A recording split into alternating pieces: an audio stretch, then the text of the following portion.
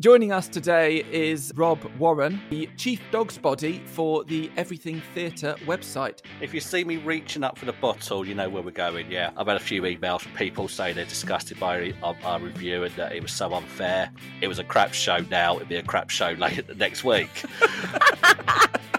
Put that on the poster.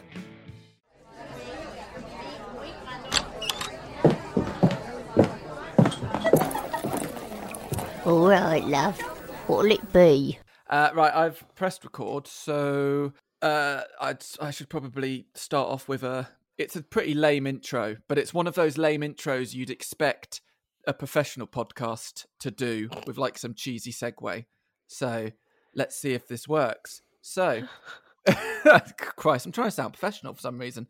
Welcome back to Two Actors Walk Into a Bar podcast with myself, David McCulloch, and Scarlett Bryant. That was your cue to say... Oh, I have a name. Sorry.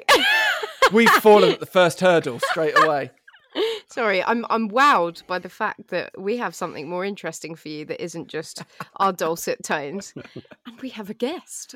We do. See, as actors, we do like to talk about theatre. We are children of the stage, as it were. But rather than... Oh, this is where I am already hating the intro that I've come up with. I came up with it while shopping in Lidl. Rather than talk about some aspects of theatre, we thought we'd talk about everything theatre. And joining us today... Oh, I know, I'm so sorry. You're a cheesy guy. Joining us today is Rob Warren, the Chief... I fucked it up already. The problem is I really struggle with saying my R's, and Rob Warren. I really have to focus saying that name. Jonathan Wass. Jonathan Wass. Welcome to the stage, Rob Warren. We're joined by Rob Warren, the Chief Dog's Body for the Everything Theatre website. Hello, Rob. Hello, nice to meet you, and thank you for that intro. So, every guest we have on, this seems to have become a tradition now, we ask them the same question. It's a very important question, really gets into the heart of your soul, if that makes sense. Rob, what are you drinking? For purposes of the podcast, we shall say this is vodka. But unfortunately, it is actually just a glass of water. I was going to crack open the Jim Beam bottle, well, the half Jim Beam bottle that someone brought me, but I forgot to buy any Coke to go with it, so I'm missing that tonight. It depends. If you're like, Christ, this podcast is a chore, just drink it all straight. If you see me reaching up for the bottle, you know where we're going, yeah. No, I'm one of those very boring people who hardly ever drink at home. Most of my drinking now is at press nights. It's great. Only reason I go to a press night anymore is to get free booze. That's pretty much...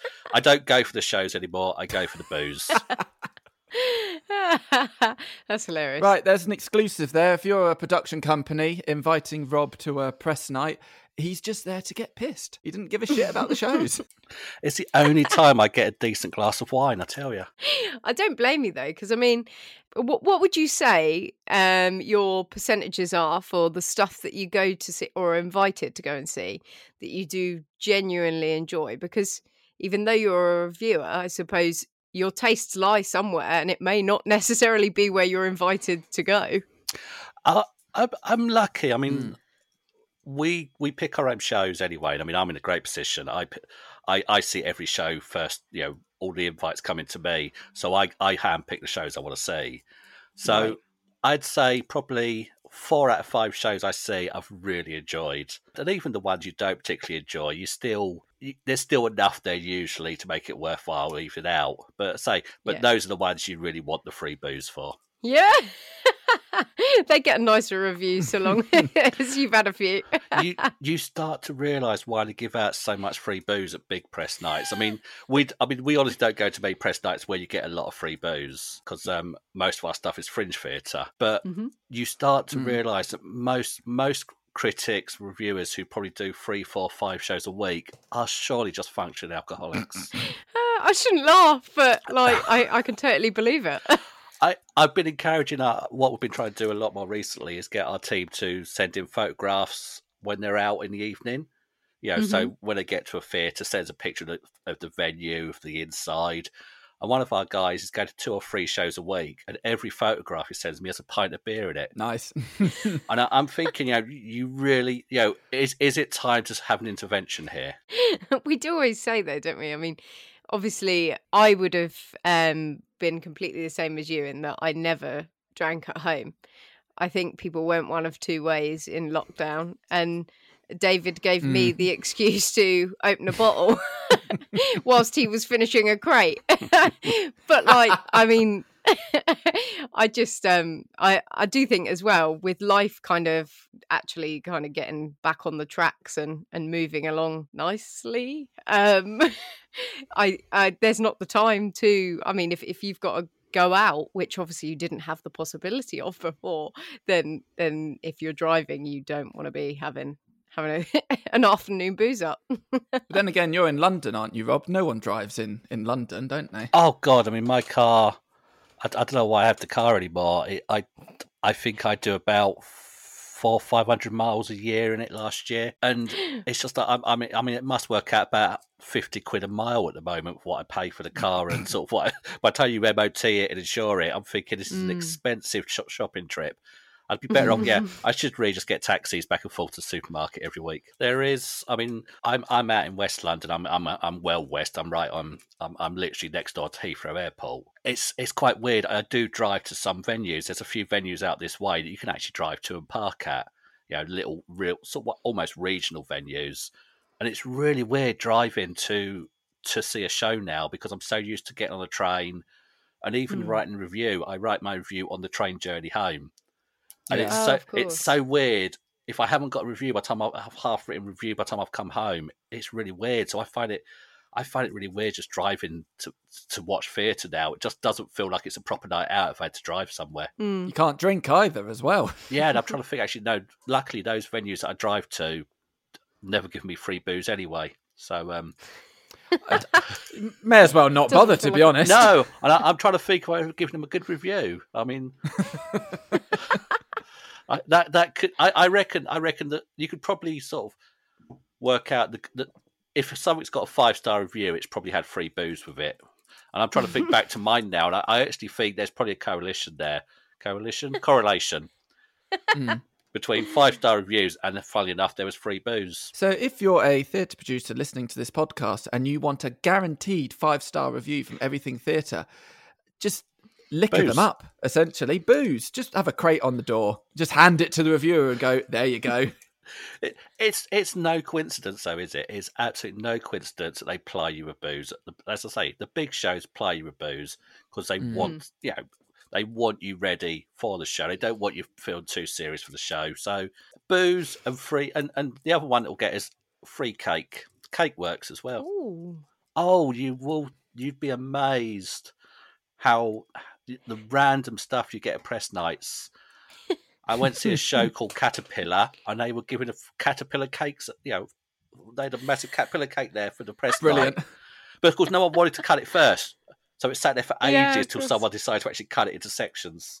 I thought you were going to say they were literally handing Collins out, like left, right, and centre. But no, it's just one big giant one. One big giant Colin, the caterpillar cat. I don't know if it was Colin or if it was the Aldi knockoff, but. Oh, there was some controversy there. It was a Theatre 503. It would have been the top stuff. They wouldn't have cut. They would have skimped on their budget. I've never known that. I've never known about bribing reviewers. I mean, giving reviewers cake and booze. But that's one I'll remember that for next time. So obviously we know all about your alcohol management and in cake management now.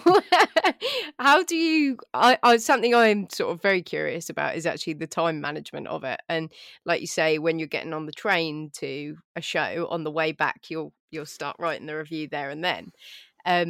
How does being a reviewer sort of feed into everyday life? Is that hard? Do you have jobs alongside, or is this you? Oh, I mean, we're all volunteers.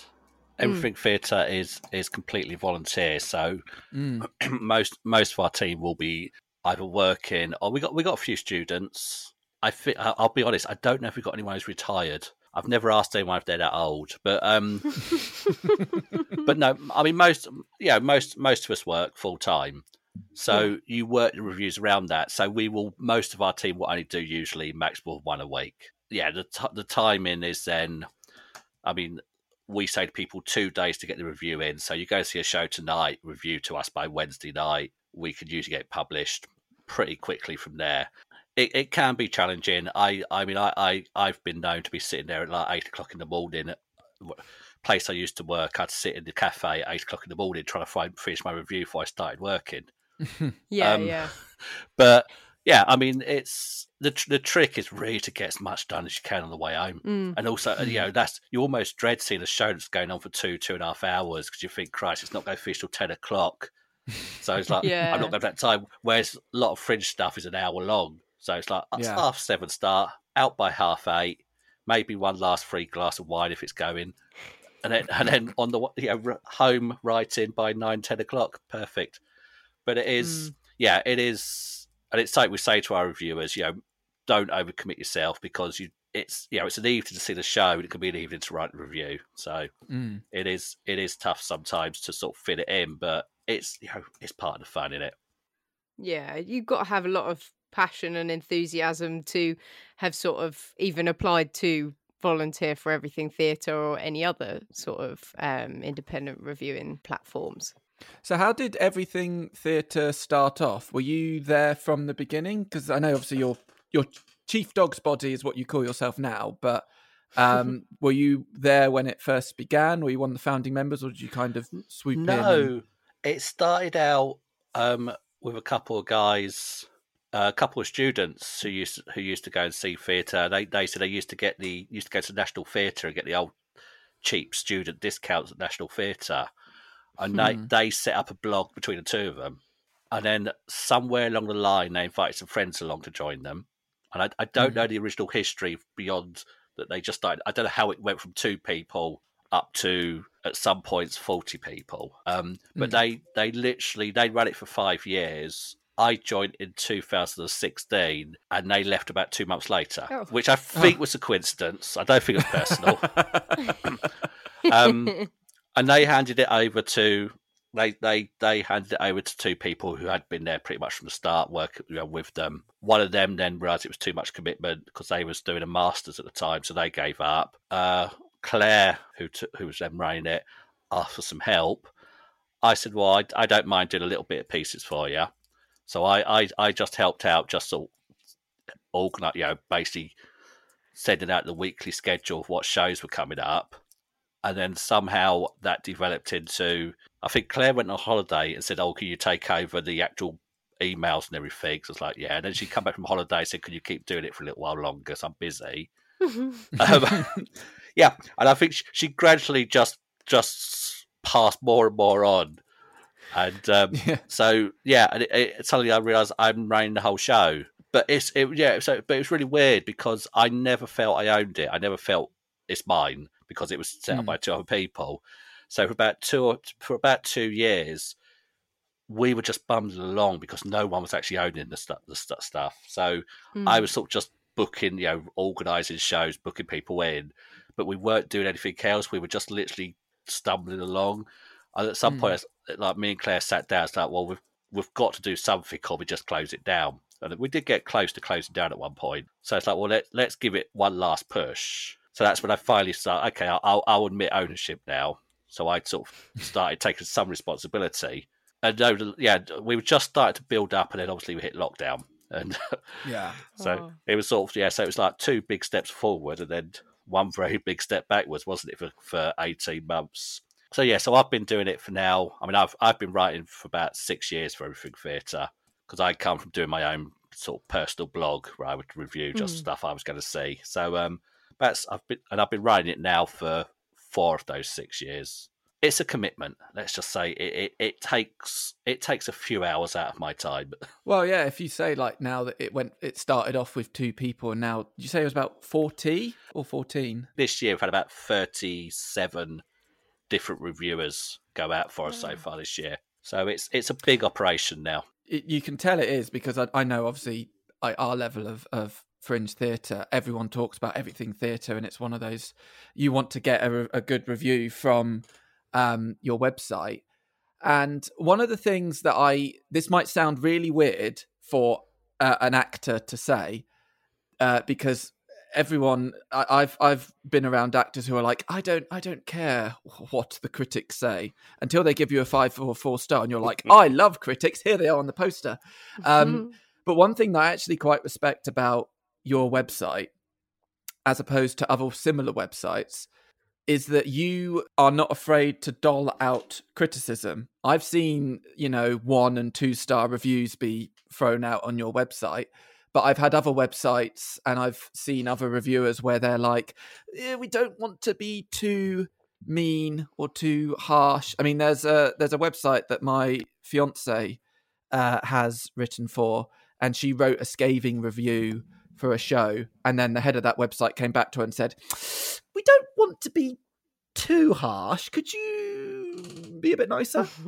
So I was just like, where did that decision, has there ever been a moment where you're like, do we want to make sure we just stay to the 3 and above, or are you worried at all about repercussions? Because I know some people might see a 1 or 2 star and go, how dare you? I mean, we'll get to 1 stars. I'll tell you about 1 stars in a moment, but 2 stars we do look at carefully, and we try to, even if we're giving 2 stars, we do say to our guys, look, think of the positive, still try and say what was good, and if you're giving a 2 star, say what could probably be improved to make it a 3 star. So we do, we still try and err on the side of positivity, because we're reviewing people. We review mostly fringe, so, and there's these people giving up their own time, their efforts. A lot of them, are making their start in careers. So we don't want to slate them. So we, even with 2 stars, we say to our viewers, still try and err on the side of positivity. We've got it wrong a few times. I've had a few emails from people saying they're disgusted by our review and that it was so unfair. But you even give 3 stars, you get people emailing us saying that's wrong, it should have been 4 star. Don't invite somebody to review it then. No, that's it, isn't it? I mean, I had someone recently send me a really scathing email saying we should not have sent someone who didn't understand the format of the show, because it was something really weird. It was something called a chrono poem, and I had to Google it. I had to Google it. A what poem? I think it was a chrono poem.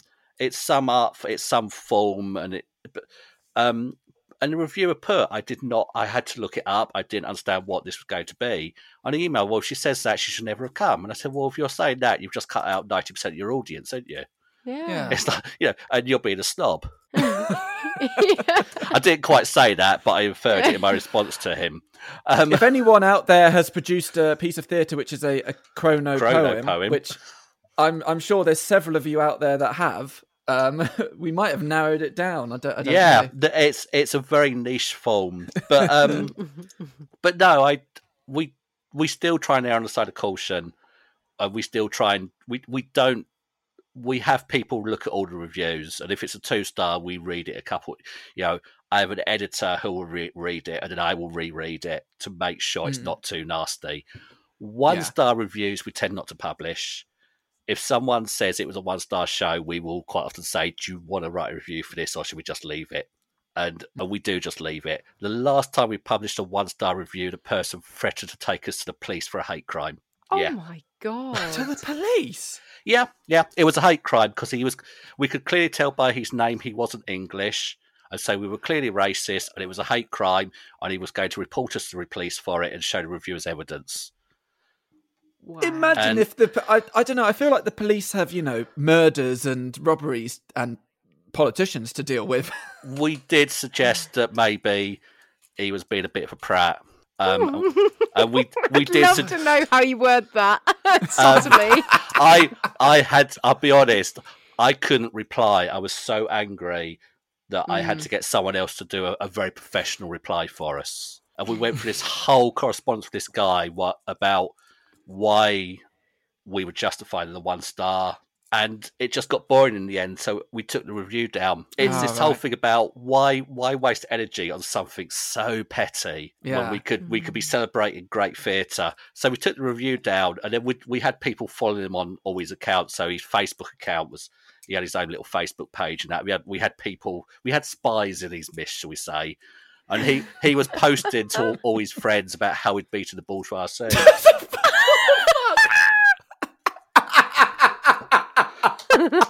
The worst thing was, it was our most ever read review. We went viral. Literally, people were sending it around. We had Remote Goat email us and say, we're not quite sure what his problem is. Our review is worse than yours. And they showed us their... and they'd suggested that the sound engineer had fallen asleep out of boredom in their review. Christ. Amazing. The thing is, though, like, you can't... If you've had a 1-star review up on a website that is being shared and shared and shared, which you guys are probably thinking... fantastic, loads of traffic coming to our website, and then suddenly that review disappears, everyone's just going to think, oh, you whinged and got them to take it down. There's not going to be any victory to it at all. It was pathetic. And if it happened again now, I mean, I say we very rarely, I mean, that was the last 1-star review we posted. We had one recently where the reviewer emailed me and said, I can't review it, it was that bad. And so we just emailed the company and said we'd rather decline on this one. And we looked up other reviews and they were getting 2 stars across the board elsewhere. So clearly it wasn't great. But it isn't worth our energy. I mean, the worst thing with this one, the guy who threatened to take us to the police then invited us to go see his next show. He clearly forgot to delete us from his mailing list. What a prick. And I wanted to go. I said to someone, should we just go?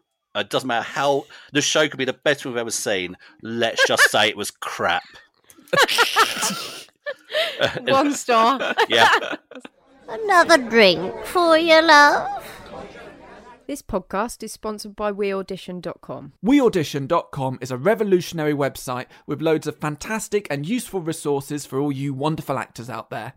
On WeAudition, you can find a rehearsal or self-tape partner instantly, audition and take general meetings on video chat, get career advice from a wide range of industry professionals, and you can even earn money for rehearsing with other actors. So for all the listeners of 2 Actors Walk Into a Bar, we've got a cheeky little voucher for you. Everybody loves a voucher, don't they? It's 25% off a pro membership. 2 Actors, 25. TWOACTORS 25. Shazam! I think if you look at like any YouTube video that like Mark Kermode has done for like film reviews, all the ones that are negative are the ones with the most views. Yeah. But some companies thrive on it. Shitface Shakespeare love 2-star reviews. They will post those up at the top of their advertising, sort of their promotional material, because it makes them stand out, and they will actually use. And I mean, Stuart Lee's the classic for this, isn't it? Stuart Lee, the comedian, always post up his poor reviews because his audience love it. Because the people who are giving out these poor reviews are people you know aren't going to like Stuart Lee, so he thrives on them criticising him. And so I know I spoke to Shitface Shakespeare last year. And they said they love it because we gave them a 2-star. I mean, we usually give them good reviews, but one of our reviews went along, just did not enjoy it one bit. It's like, it's called Shitface Shakespeare. What was you expecting?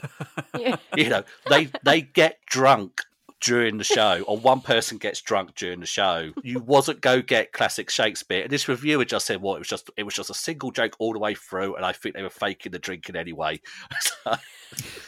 But and I was chatting to them about it, and they don't mind. They love reviews like that because it's different. I was going to say, I do understand that mentality, and which is something that a few people disagree with me with. But the show that I've produced, and I've also written it and I'm in it, I'm really hoping we get a 1-star review, just so I can put like, you know, 4 stars, nice quote, 5 stars, nice quote, 4 star, and then at the bottom 1 star, I hated it, just because I thought not on its own, but in amongst good ones, because I think that would be fun. I think it'd be funny, and a lot of people on my team have gone no. Well, I mean, invite us, get us an invite. We already have. He gave us a good review. It was A Up Hitler, wasn't it? Yeah. It would be hilarious if I suddenly went, yeah, A Up Hitler, you gave us a 1 star, and I shopped you to the police. I was interviewing someone just before Christmas about a show they were doing. I can't remember why we got onto the conversation, but we got talking about crap shows, and I was saying about this isn't a segue because of I've mentioned my show, is it? No. This is not your show. You're okay. No. But no, it's worse than that. I was saying about I went to this show that was a mockumentary of Boris Johnson. And it was Boris Johnson the opera or something, and it was all about. It was a show about Boris Johnson, and I said it was so bad, and I slated it in my review, said it was just not ready for the stage. And the PR contacted me afterwards, said they've asked you to take the review down. You come in previews, and I just emailed back, so it doesn't matter if previews or not. It was a crap show now. It'd be a crap show later next week, and. So we took the review down at Put that on the poster. Yeah, but as I'm chatting to him, this guy come in the background who was in the theatre with him, and he goes, "Oh, it wasn't so-and-so play, was it?" I'm going, "Yeah, why?" He goes, "I was in that." Oh, cringe! And I thought there was this moment I'm thinking I should just stop this. I should just say my internet's gone off. Just cut the internet now. And he sort of paused. He goes, "Don't worry," he goes, "I was just doing it, so I was desperate for work." He goes, "But it was bloody awful to work in as well." Speaking of the bad reviews and it drawing traffic to your site, say, or anybody else's, quite recently I'd seen that a pub restaurant local to David and I, they had been contacted about something like they tried to book a table at this restaurant, or this individual had emailed in and said, "Can I book a table for 4 people with a high chair?" And they'd come back and said, "Yeah, that's absolutely fine, but on this occasion, actually, we're not going to take your booking because the last time you were here, you fed your child off of your plate," which apparently wasn't allowed according to said restaurants. How else you go feed them? Well, exactly. And she'd put something like, "I gave my kid a couple of carrots. This is disgusting."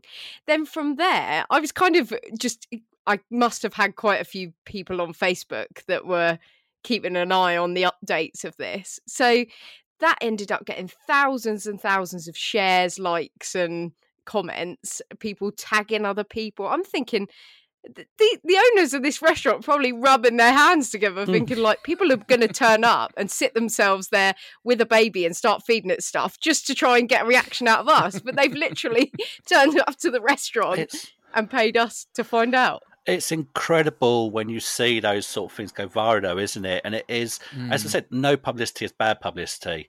And people will bring us back to theatre. I'm professional. I know how to bring us back to theatre. But people will go and see bad shows deliberately, won't they? They will see a bad review. It's like, let's go anyway. You know, what the hell? Depending on how bad, if you go make a bad show, it's got to be really bad. It's no good just being poor. These 2-star reviews, poor. Yeah, we done one last week, and it was like the guy just said it was. You read the review, and it's only a poor show, but there was nothing that made you want to go see it because it didn't sound bad enough. Whereas sometimes you will go see just dire just for the sheer hell of it, just to see if it is as bad as it sounds. Yeah. I did something like that when I went to Edinburgh Fringe in 2017. We were just looking for a show to see. We saw a show. It was fucking dreadful, and we all turned to each other afterwards and went, "We're seeing this again, and we're bringing everyone with us, and we're getting pissed before." And we had a whale of a time watching the show and watching our friends who we were going, "This is the best show ever. It's amazing," and just looking at them like, because of how bad it was. But there is a kind of, I don't know, there's some like guilty pleasure behind bad shows or bad films as well. There's a reason why that Tommy Wiseau film, The Room, is so popular. Because it's so bad, but everyone loves it. Everyone will go and watch it. They'll go to see it at the Prince Charles Cinema. The film version of Cats is that kind of level. It's so fascinatingly bad that I'm like, if someone asked me, "Do you want to watch it?" I'd go, "Yeah," because I want to study it. I don't know how it's got to this level. In a few years' time, Cats will be a must-see film, won't it? Because it'll be one of those in a few years' time you'll be telling your children about, "Oh, you've got to see this to believe it," and it will become one of those cult classics because it's so bad. As Plan 9 from Outer Space used to be called one of the worst films ever made, and it's a really And again, it's worth watching just for all the errors in it. I mean, there's one point where they couldn't afford to film at night time, so they coloured in the background, as they do in a lot of these old films, except they forgot to do certain whole segments. So it would go from day to night to day to night, all the way through this one scene, just kept changing day to night. And there's stuff like that all the way through it. You can see the sip down the alien's back at certain times because the costume was so bad. And it's a classic. I think 60s, might be 50s, but it's a classic old sort of sci-fi film that is considered a cult classic now because it is so bad. I don't think you get quite the same cult with theatre because a bad show will quite often get cut before it gets a good run to get us all to go back and see it again. But it's a shame. There should be theatres that just specialise in bad theatre. We did quite recently, David and I saw something. I'm not going to name and shame it just because it's super local. But yeah, I know exactly what you mean. Sometimes things are described like when characterizations are particularly different, let's say, and it feels like everybody is in a slightly different play and nobody marries up just nicely. But we almost, we did. We laughed our fucking heads off because it was so bad. And it probably made for a better night. It wasn't mediocre. It was shit. And all the better for it. Yeah. As I say, mediocre is just dull, but shit. It's funny. I mean, was it meant to be funny? Was it a comedy or... It ended up as a comedy. But the reasons we were laughing were not the reasons that I think the director or cast intended. Yeah, it was more like wigs sort of being slightly off at an angle and coming in sort of and speaking like, I don't know, like they weren't even human. It was so bizarre. It was really, really strange. And they'd found really dirty jokes in the script that you otherwise actually, I don't know that, well, we certainly never picked up on. And we were left sort of like, it was cheap. As I swear some of them deliberately going away to make, if you go and make it bad, just make it really, really bad. And I'm sure there's an art form to it, and I'm sure there's people who do it deliberately. And and they should be praised for it.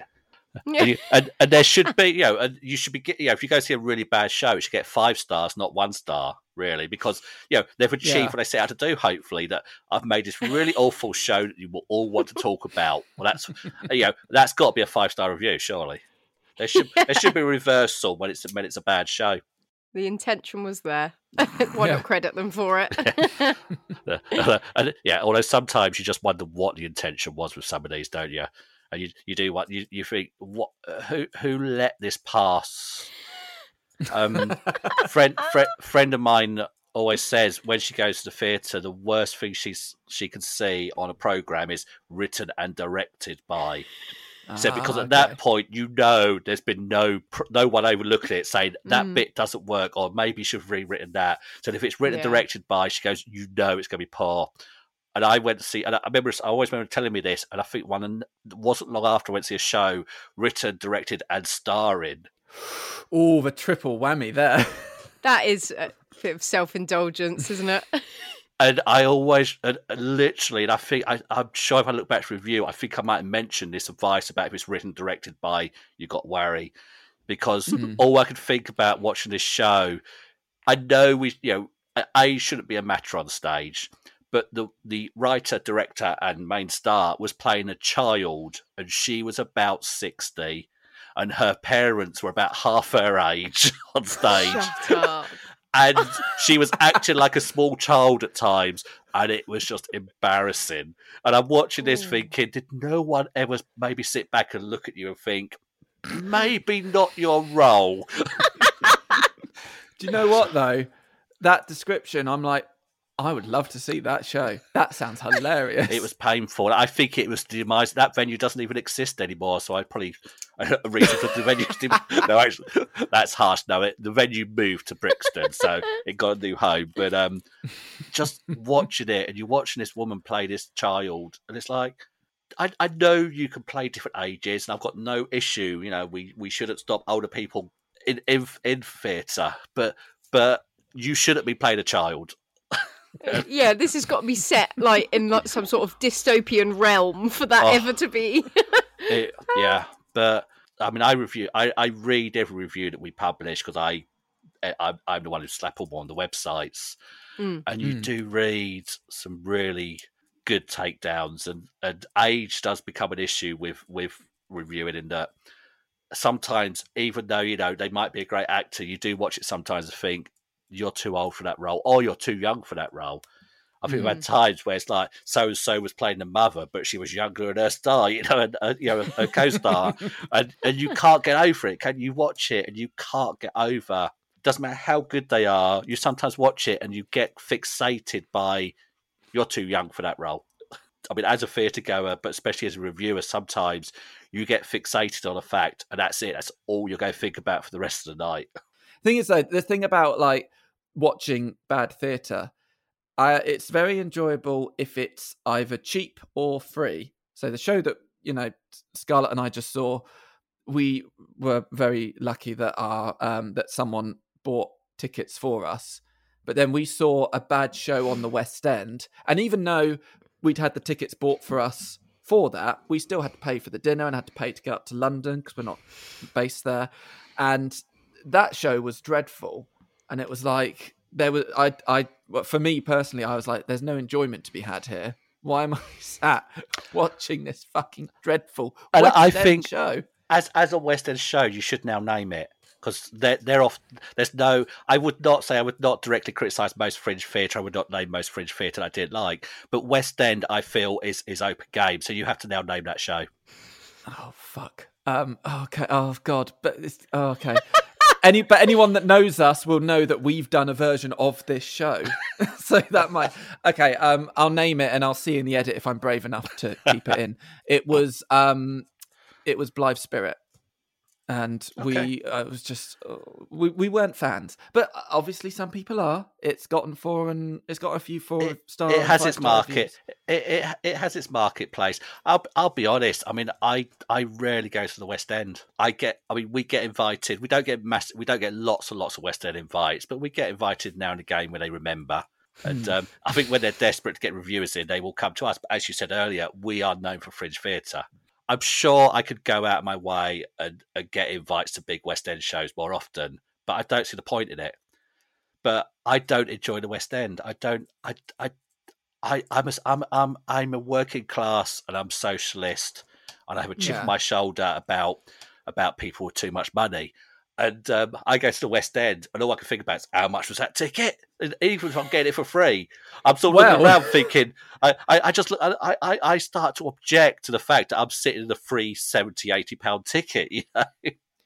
70, 80? That's a fucking bargain. I mean, at the time of recording, there's the whole issue with £400. West End, £400 for Cop and the play. I thank you. plus booking fee.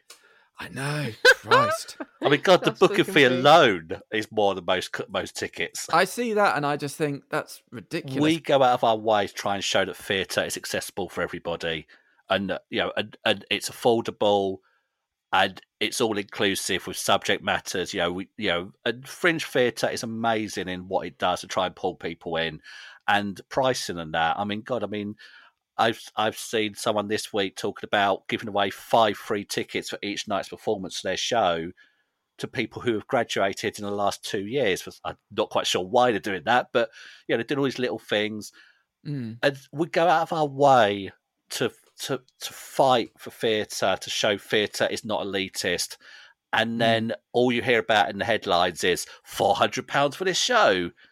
And it's like you've just destroyed all the hard work we've done for the last 6 months. I could probably go and see a year's worth of theatre for the price of that one ticket. It's scary, isn't it? Because it's a deterrent to people that have always perhaps been a demographic of people that have always been of the perception that they're not welcome in the theatre setting, and then that just reinforces that point over and over.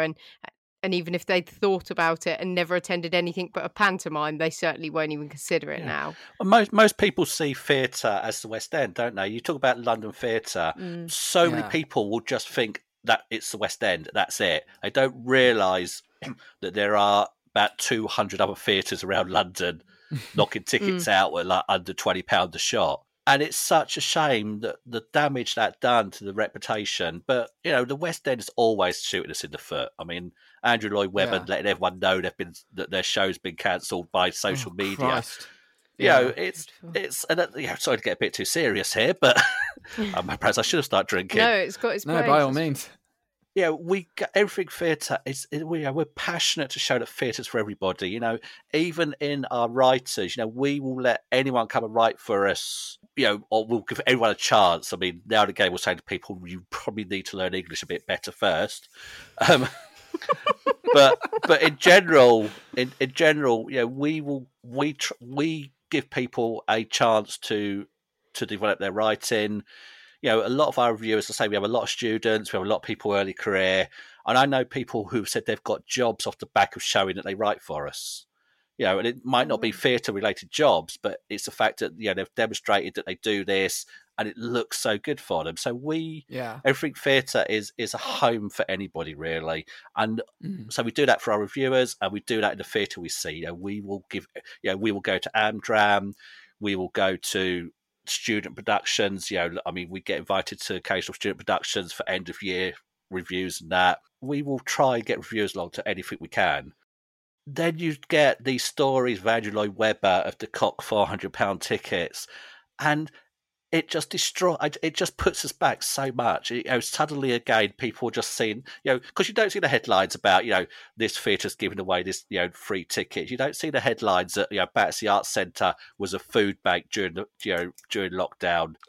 So many fringe theatres done things during lockdown, but you don't hear those stories. All you hear is West End are fucked up again. And it ruins everything for the rest of us, because people then would like, well, no, theatre's just for snobs, I'm not go. And it's such a shame. I mean, I go to theatres that are half empty, and and you think it's such a shame that we couldn't get another 30, 40 people here, because this is this is better than the bloody West End. I mean, I will argue that fringe theatre is better than the West End, not just for value, but sometimes for pure content and performance. Another round for you, love. The music is pulsating. The atmosphere is intoxicating. We welcome you to a vision of the 80s urban nightlife. To stag nights and Hindus. To drunken crying girls and gallons of booze. We four bouncers will illustrate The sort of thing that happens late in every city and every town. When the pubs are shut and the beer's been down. Black Box Theatre Company are back with the hilarious and iconic comedy Bouncers, which is touring across the south of England this summer. For a full list of tour dates and to book your tickets, head to www.blackboxtheatrecompany.com. I've seen a couple of things bandied around quite recently on Twitter about people struggling, having applied for Arts Council funding, and it's just not, it's apparently without the excuse being explicitly given, people have come to the conclusion that the money's being sent to the bigger boys. And again, really, after the last couple of years, is it those people that need the most help? I mean, you could see the figures for some of the funding that was given out. There was a lot of, when they announced the figures in the first round of funding, I think was it Secret Cinema got a 6-figure sum. As everyone pointed out, Secret Cinema is abuse. Is I mean, you might need to cut this. It's probably it's spoken word. It's slander, isn't it? There was a lot of people complaining that Secret Cinema weren't very good to its staff, paid minimum wage. Allegedly. There you go. Allegedly. There you go. It's not slander. We said allegedly. Yeah, there was a lot of talk that where did this money go? So they don't have a fixed venue. So where did this 6-figure need to go to support them through through lockdown? I mean, the arts fund had done a lot of good. They, a lot of small venues were getting enough to keep them going. They'd get 10,000 here, 10,000 there, which is enough sometimes for these venues. But the difference between die in and keep going. But you could actually look up the Arts Figures funding, where the money went, and it's incredible. Some of the ones towards the top, you think, why did you need this money? But then when you've got people in government whose probably idea of the arts is the West End, let's face it, Boris Johnson probably doesn't know anything outside West End or the Royal Opera House. They got a good few quid out of it, didn't they? And that's not libelous. I don't think Royal Opera House will go sue me for telling they're a bunch of thieving bastards as well. But But if you are Royal Opera House, Two Actors Podcast at outlook.com. Hey, any publicity is good publicity. If we can get sued by Could you imagine the headlines? Small podcast sued by Royal Opera House. Fantastic publicity. You could crowdfund your legal fees. Yeah, brilliant. And I'll do the classic Boris Johnson response, saying I never said that. Even though Brilliant. it might be recorded, but I'll say you doxed it. That's fine. Off you go. But the publicity you'll get for that. Who else can we slander while we're at it? Let's pull up a list. Here we go. we could try Andrew Lloyd Webber, but what hasn't been said about him? Oh, what a dick. I don't want to give him the attention, to be honest. That might do. Let's face it, the best we can say about Andrew Lloyd Webber is this man flew in from America to the House of Lords to vote down giving an increase in benefits. Yeah. Oh, that about sums him up. But you know the really sad thing about it, and it's also the same with the whole cock fiasco. I'm such a child, I laughed at that. Andrew Lloyd Webber, he's bringing his Cinderella show to Broadway. People are going to go for it. People are going to go see it, and it's going to do well, maybe. And the whole thing with, £400 tickets for Cock. By the time this episode comes out, I don't know what state it will be in, but I imagine there'll be some people, rich people, of course, who will see that and go, £400 a ticket? Whoa, must be really good then. We'll go see it, and it will have great audiences and stuff. And I never want theatre to do badly, but I'm kind of like, I kind of want Cock to do badly at this point. I'm sure the actors in it have gotten their money's worth. I'm sure the cast and crew have been paid their lump sum. I'm sure it's fine. But I'm like, to show the theatre producers, no, this isn't right. I kind of want it to do badly. I kind of want Cock to. I'm trying to think of a bad pun. It's so hard not. It's so hard not to say it without it sounding innuendo, though, isn't it? I'm not paying £400 for Cock. I can get it for £20. It was on it. That was it. Cock was actually on at Brighton Fringe, so you could say, "Why would I pay £400 for Cock in the West End when I could get it for a tenner in Brighton?" Absolutely. There is an economic theory about snob value, though, isn't there? There's a proper economic theory called snob value, where they deliberately increase prices, knowing that people will be more interested because it looks more exclusive. And that's where you are with that. And you see it in all the arts, though, don't you? Let's face it. You see it in music as well. I go to a lot of music, and you always see about these tickets selling out, and then people pay ridiculous money for it. And you'll go to that gig, and after people will be staying there chatting all the way through it till they get to the one song they know. And it's like, you've just paid how much to get here? And you're not even listening, and it's about being there, isn't it? It's about these people. It isn't. I say in Cock, I would suggest Cock. Probably a lot of people who are willing to pay $400, probably just to say yes, I saw that Cock. It was so, I was so good. I saw it, because I could afford to go. Oh, fuck off. Yeah. I can't take this. There's just too much. Cock talk. Too much. There's been too much Cock for you. So by that logic, when I bring back my play Aop Hitler, hopefully for Edinburgh Fringe next year, tickets will be about £1,000. Might make some money that way. So you might just be able to afford to go to Edinburgh if you charge that much. Yeah. Why don't you call it Aop Cock and then Aop Cock? Because that would just sound like it is a law to say hello to their best mate, isn't it? That is true. And then you pull them in, and then they start hailing Hitler and stuff. It'd be like, what the fuck is this? The Sikh Hull could be quite interesting, though, isn't it? Would you still raise the left arm, or would you do something else? Cock. Yeah, thank you. You said it rather than me. After the same again, lovey. What made you want to get into writing for theatre and becoming would you call yourself a reviewer or a critic? Or I'm a reviewer. I don't think I think I never quite know what the difference between critic. I think critics are the professional side who probably understand that little bit deeper and can go into much deeper analysis. Whereas review will just go along and say it was good because, or it was bad because. But I mean, there's a blur between the lines now, though, isn't there? Because there's so much. It's so easy to be a reviewer now, and and I'm not knocking that because I say we invite people to come and write for us with very little experience, so it's very easy. What got me into it? That was the question, wasn't it? I used to actually do a music blog, so I used to review bands around. I used to go to all the little dodgy backstreet pubs in London and go and see, review music.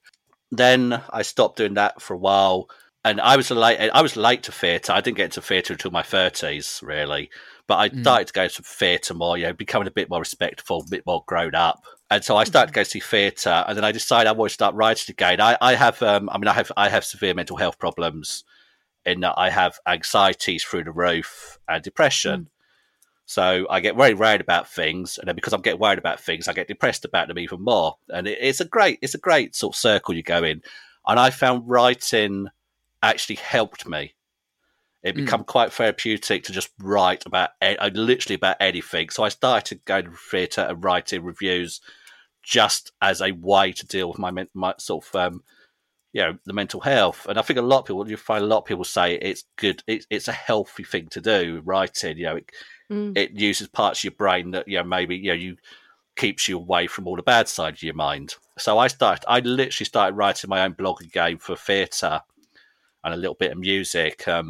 And then obviously the Everything Theatre I saw Everything Theatre advertising for people. And it's like, well, rather than my blog is getting viewed by about 30 people a month, why don't I go write for someone who's getting seen by, right now, something like 12,000 people a month. That's an exceptional month. I mean, the target is 6. I always say our target each month is 6,000 views, but this month we are on target for about 12,000. I don't know why it's gone so mad this month. I like to think it's consistency. I like to think we've kept going, since lockdown, since we've been back to theatres, the consistency has built it up again. But we are last month we had just short of 9,000, and this month I think we're going to be around 12,000 because at the moment we passed 7,000 today, and we're only halfway through the month. That's fantastic. Doubling your numbers. It's ridiculous. It's absolutely ridiculous. And if anyone is listening who wants to advertise on the website that has 12,000 monthly viewers, do get in touch. Because if I can make it pay a living, I'd give up about 50 hours a week to it as it is. But if I can if I can actually sort of get the advertising and do it full time and actually commit to it, because at the moment I'm committing to it without actually making money out of it, and it's an exhausting business. Yeah, it's hard because I'm sure what initially lies with passion then can become. You don't want it to become a chore, but when it takes up so much of your time like that, it's an obsession. It's clearly I would call it an obsession now, in that I am obsessed by. I mean, I love a good stat anyway. I mean, the one thing, but the one thing that I'd rather see is a good stat rather than go see some cock, But I am obsessed with the stats, and obviously, as the figure's going up and up, I can't stop looking. I literally, every time I sit down at the computer, the first thing I do is refresh the Google analytics that has all our figures on it, and I literally refreshing it, watching the numbers go up all day long. I could sit here all day just watching the figures change. I mean, I wish I had a live view of it, so I didn't have to keep pressing refresh. It's crazy, but it is an obsession. I'm obsessed with making this as big as we can make it now, and I'm obsessed with doing it with the sole intention of showing the world that fringe theatre is absolutely amazing, and and there is so much amazing stuff out there. I mean, I went to see a bit of gig theatre 2 weeks ago, and I could have cried in this show because it moved me so much, and I was just gutted that the audience was about I'd seen 2 shows on the same night, and the first show had a full house, and then the second show afterwards, everyone had buggered off. And it was like, why did you not come and see this show? It was one of the most moving pieces of theatre I've seen for a long time.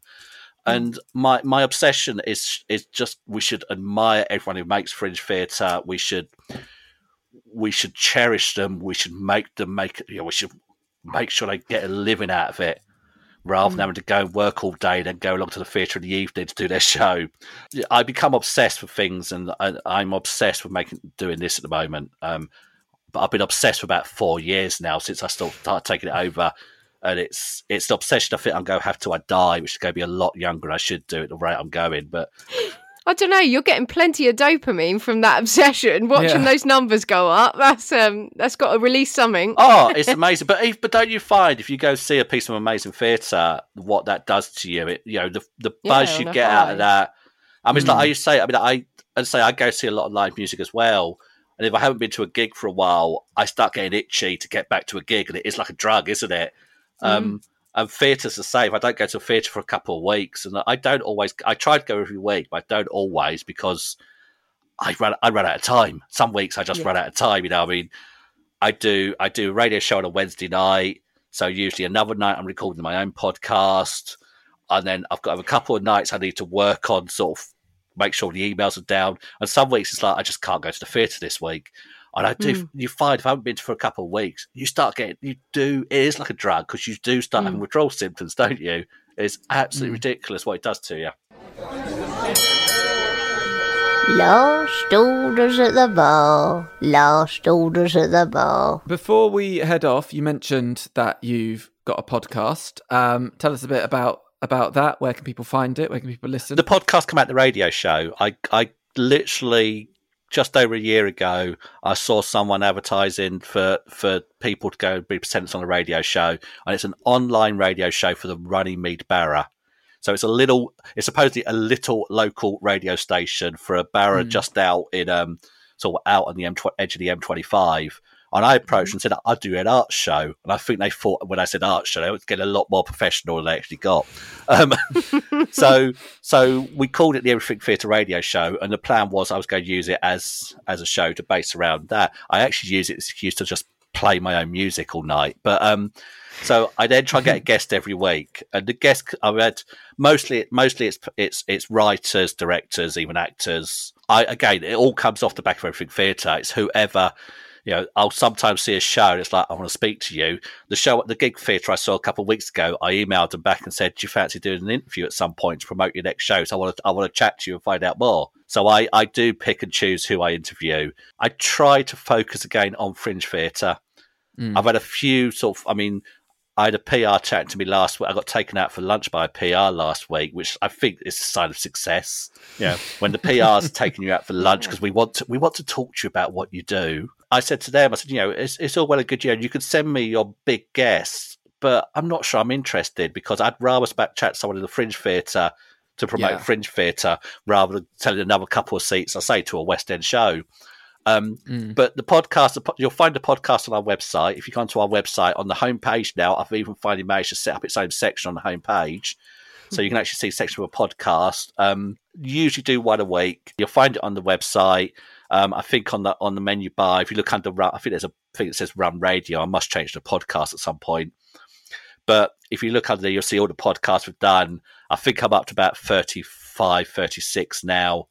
And it is literally, it's a lot of them are off for time because they're usually for shows that are coming up. It's fun. And you know what? I mean, I don't know. I mean, I hope it sells a few tickets, but at the same time, I thoroughly enjoy finding out more. I enjoy digging into these sort of people's heads and find out what makes their theatre. So I get pleasure out of it. I don't know who else does. You're promoting for people though, aren't you? The reviews promote for people, and you're giving someone a moment to explain their ideas and pull all that apart. So it's really nice to give so much back, actually. Yeah. I mean, we also do a lot of written interviews now, and this year I'm hoping we'll have about 100 written interviews across the site, which is another great one because it just gives it gives another little plug to a lot of these little shows. And if your audience is only 30 or 40 people a night anyway, which a lot of fringe theatre is, if we can change the audience from 30 people to 32 people, it's been worth their while. And that website is, this is me being back to, professional podcaster, everything-theatre.co.uk. Yeah, Go check it out. The Dash is a nightmare. I think when it was set up, I mean, it's 10 years old. Well, it's 11 years old now, isn't it? I think when that was set up, I don't think anyone really thought through the practicalities. I think they put the dash in to separate the words, whereas nowadays you wouldn't have the dash in there anymore. What I should do, I should actually buy the Everything Theatre as one word domain name and just have it linked in, have it forwarded on. I might do that one day. When you've got a day off. Yeah, don't. I've just and I'll let you go in a minute. I'll let you go. It's your podcast, isn't it? I've actually just tried to register Everything Theatre as a Google News feed. Oh, okay. Nice. And if I can get that I hope will really push the numbers up as well, because we'll pop up. It's like you get that. You go onto Chrome and that news list you get. And if I can get us popping up on there for people who have theatre as one of their preferences, I'm hoping that will really. And again, if I can get back to what I said earlier, if I can get fringe theatre into the eyes of people who say they like theatre, hopefully again, it's only got to have a small percentage of those people reading it who might go and buy a ticket, and it's been successful. So I'm just waiting for Google to get back to me. Funny enough, we're probably not top of their to-do list to confirm my registration, but It should be, to be honest. Yeah, we'll keep our fingers crossed for you. Brilliant. Well, in our time-honoured tradition, that's an episode. It's been an absolute pleasure. Thank you so much, Rob. No, pleasure's all ours. Thank you so much, Rob, for coming on. Where can people find you? Obviously, you can find you on everything-theatre.co.uk. If people want to find you directly, are you on social media? I know the answer is yes, but this is your chance to tell people that. Don't worry about that. Look up. I mean, it's Every Theatre is our Twitter handle, and that's the one to follow. We've got. And again, it's in the past by the time this goes out, but actually this week we're doing our first takeover, and I've given all the passwords to one of our reviewers who's going to spend all day tweeting God knows what.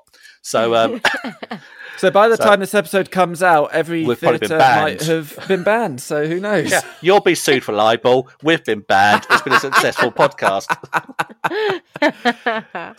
Brilliant. Well, we look forward to the impending lawsuit. Come at us. Royal Opera House. Everything against Royal Opera House. That's it. Fuck you. Andrew Lloyd Webber, you're a dick as well. And everyone that produced Cock on the West End, you suck. Bring it on.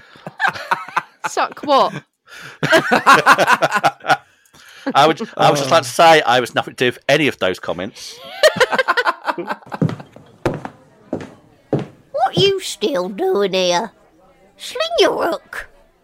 See you later, Davey boy. See you later, Scarlotta. We'd like to give a massive thanks to Rotaries for our soundtrack and to Megan Siggers for our artwork. And an even bigger thanks to all of you choosing to listen to us waffle on. Find us on all social media platforms and make sure to subscribe to us because we're actors. We need validation.